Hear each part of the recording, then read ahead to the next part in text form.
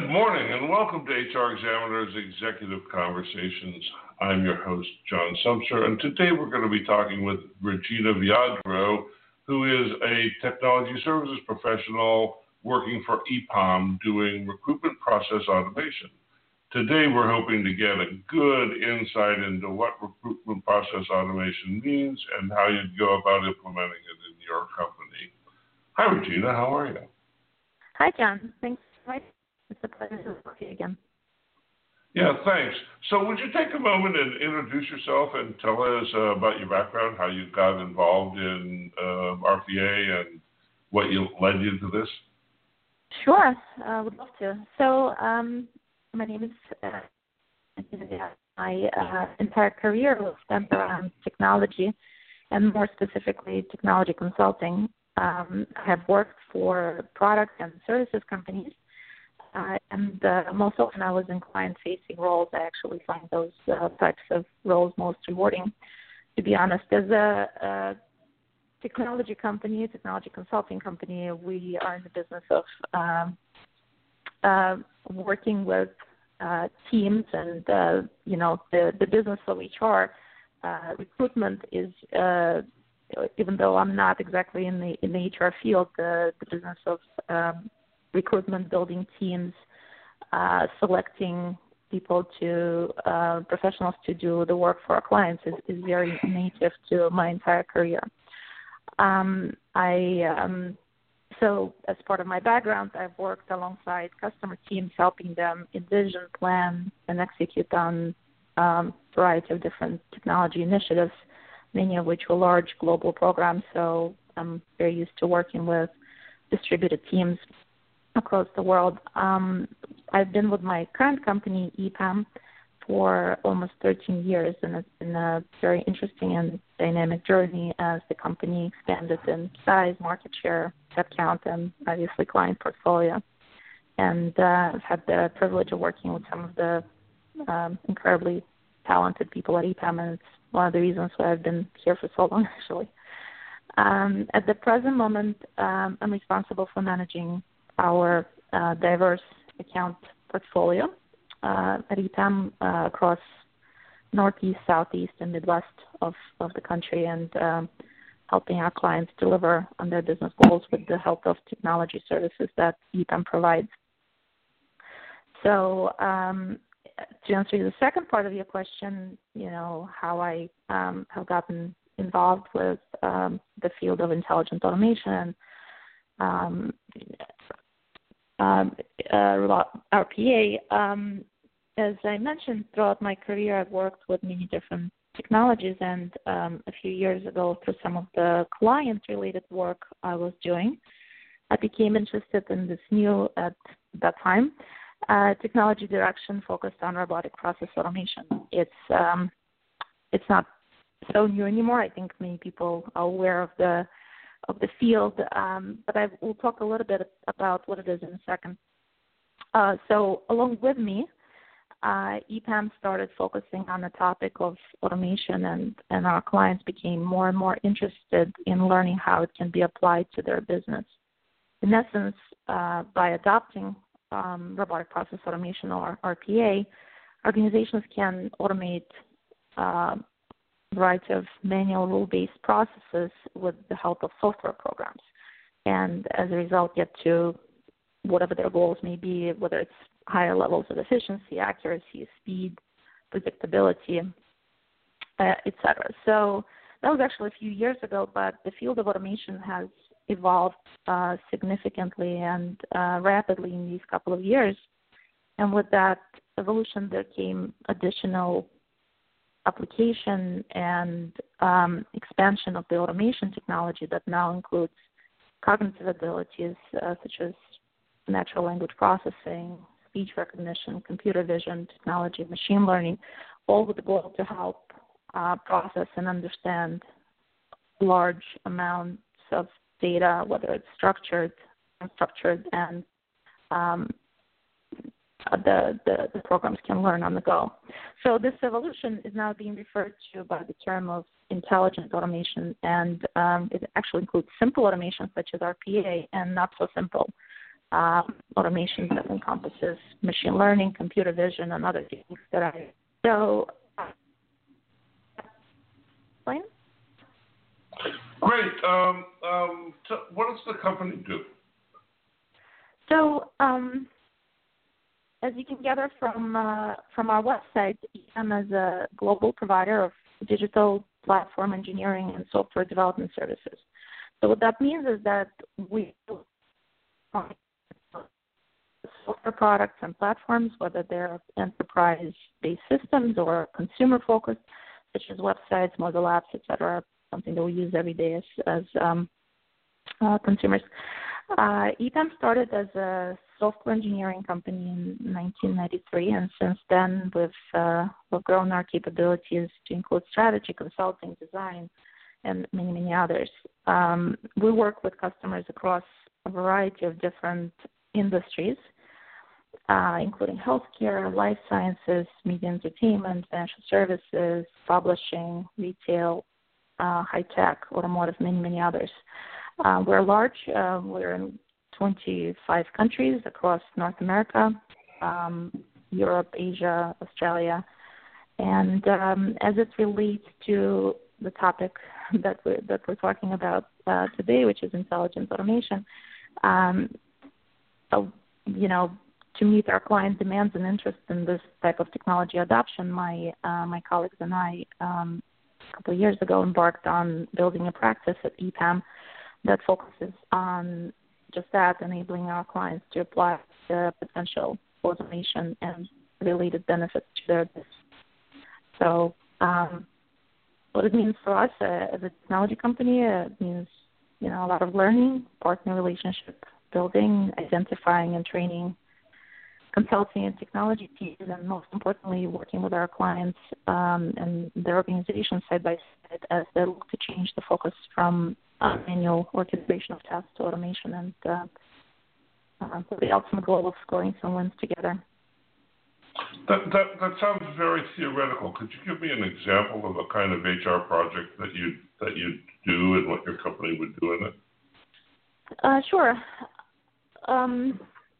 HR industry in itself has a lot of touch points that are absolutely great candidates for automation, starting with the interview process, starting with the candidate sourcing process. For example, you can there's a lot of manual interaction with the search data. For example, you can apply some automation to the algorithms that are getting the data, and what our recruiting teams are used to by going through piles and piles of resumes and profiles to understand how the background matches the job descriptions. There are ways of applying automation and applying rule-based processing to weed out unnecessary references and only focus on those profiles that are most relevant to the job searches. Another way is in employee onboarding. Background checking is a big area that can be looked at as candidates for automation. And then there are a few others as well. Great. So you've got this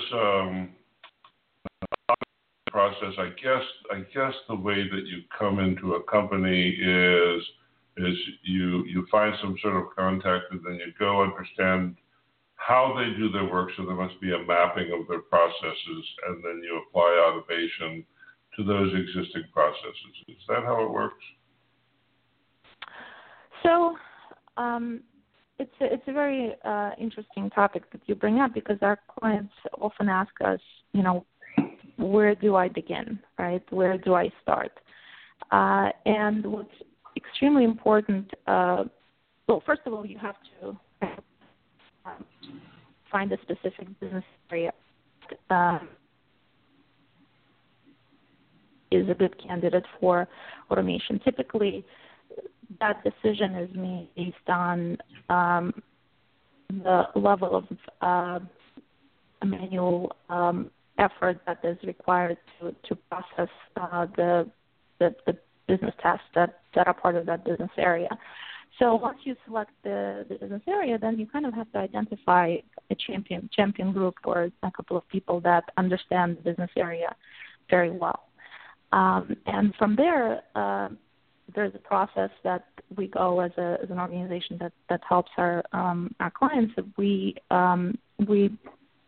get together with them, and we look at the data that's being used, and we try to identify,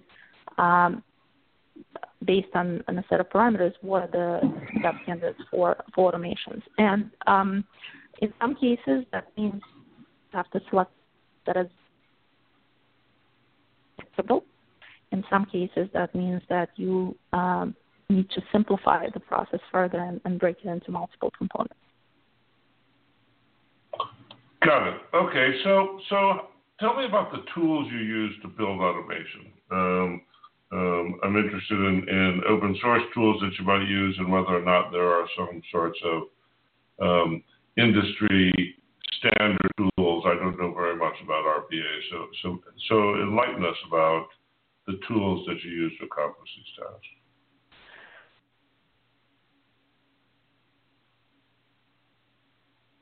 Working in RPA, there were a variety of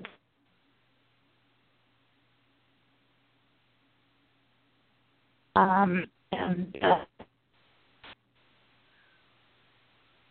number of tools that are out there, and they're used for simple process automation.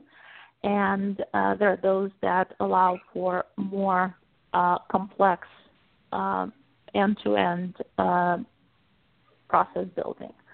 So, for example, the tools that we most commonly come across, those are Blue Prism, WorkFusion, UiPath, Automation Anywhere. Those are the ones that I think we as a technology provider work most often with on behalf of our clients. Got it. Okay, so now you've got a library of automation scripts, I guess you might call them. I'm not sure if that's good language. You can help me out there. And they require management and maintenance over time. How does that work? So I think it all depends on the type of a tool that we're talking about. Some are really complex, and I don't want to compare them to like some really complex, ERP systems, but in many cases, those tools are quite enterprise-grade level, and they require, dedicated teams and professionals to manage them. Very simple, UI-driven, business to manage with the help of business users and almost no IT interaction. So it really depends on the type of tool that we're talking about. But I think where you're going with your question is what's important is management of the programs that are written to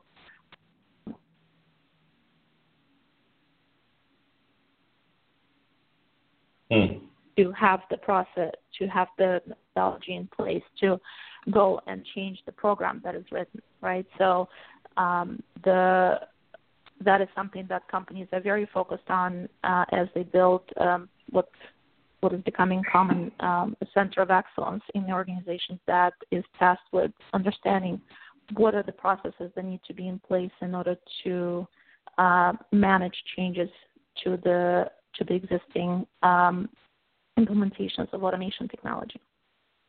So along those lines, you've got, as I understand this, and please correct me if I am misunderstanding, but you've got automation which essentially takes data from one system, integrates it, perhaps processes it, and adds some additional intelligent insight to it, and then presents it out the other end.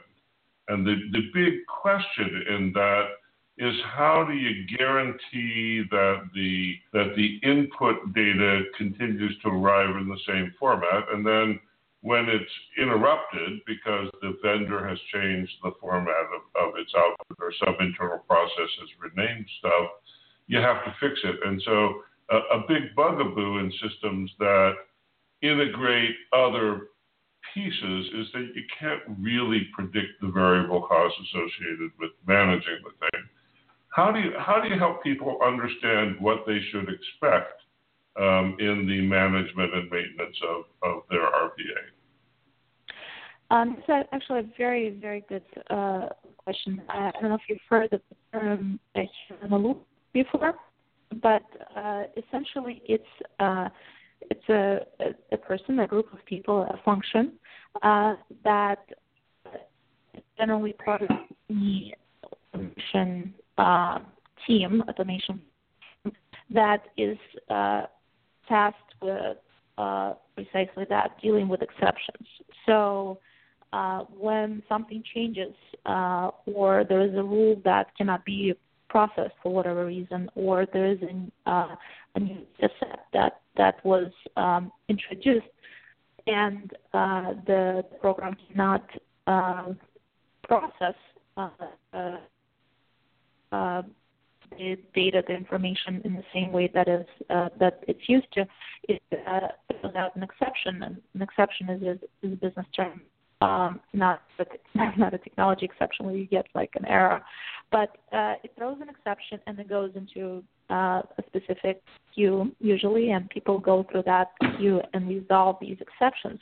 The tools that are fairly sophisticated that are out there can then take the exceptions and the outcome of the resolution and throw it back into the program to basically effectively train the machine to process this type of an exception next time better.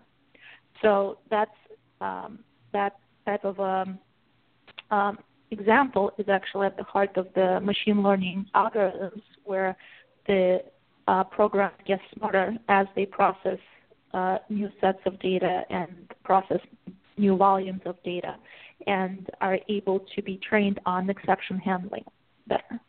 Does that make sense? Oh, sure. I understand how you do it. I'm asking really because you're integrating disparate systems and there's a maintenance problem associated with the system. I'm asking how you budget for the volume. How do you know what the right level of effort is to associate with solving those exceptions as they arise? Because everybody has to do a budget, right? So one of the questions about RPA is whether or not you can control the variable costs after installation. Sure, and that's something that comes with experience of doing these types of implementations for different clients, because then our technology teams, our implementation teams can answer specific questions around maintenance costs and around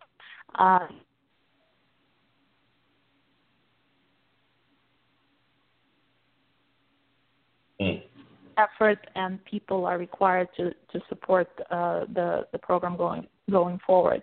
But I think to your question, the level of support costs that may be required really depends on the type of tool that the company is implementing. Okay, so there's a lot of competition for smart development talent these days. How does EPAM compete for talent? That's a very interesting and timely question, because there's definitely a lot of competition. While I'm not in the talent acquisition or HR department, like I mentioned, I'm responsible for hiring various teams so that I can give you some examples of how I build my teams and develop talent from my perspective. Hope that works. EPAM is competing with our global IT companies for the same talent. And with our size and scale, we have a global talent acquisition organization that focuses on finding the right talent in the right location. And we work closely with several universities around the world where we have majority of, especially in the locations where we have majority of our talent, to ensure that they're teaching the right skills and material that is needed to work at a company like EPAM. And one of the most important points about this so-called war for talent in the tech industry is that once you bring the talent on board, you need to be able to keep them.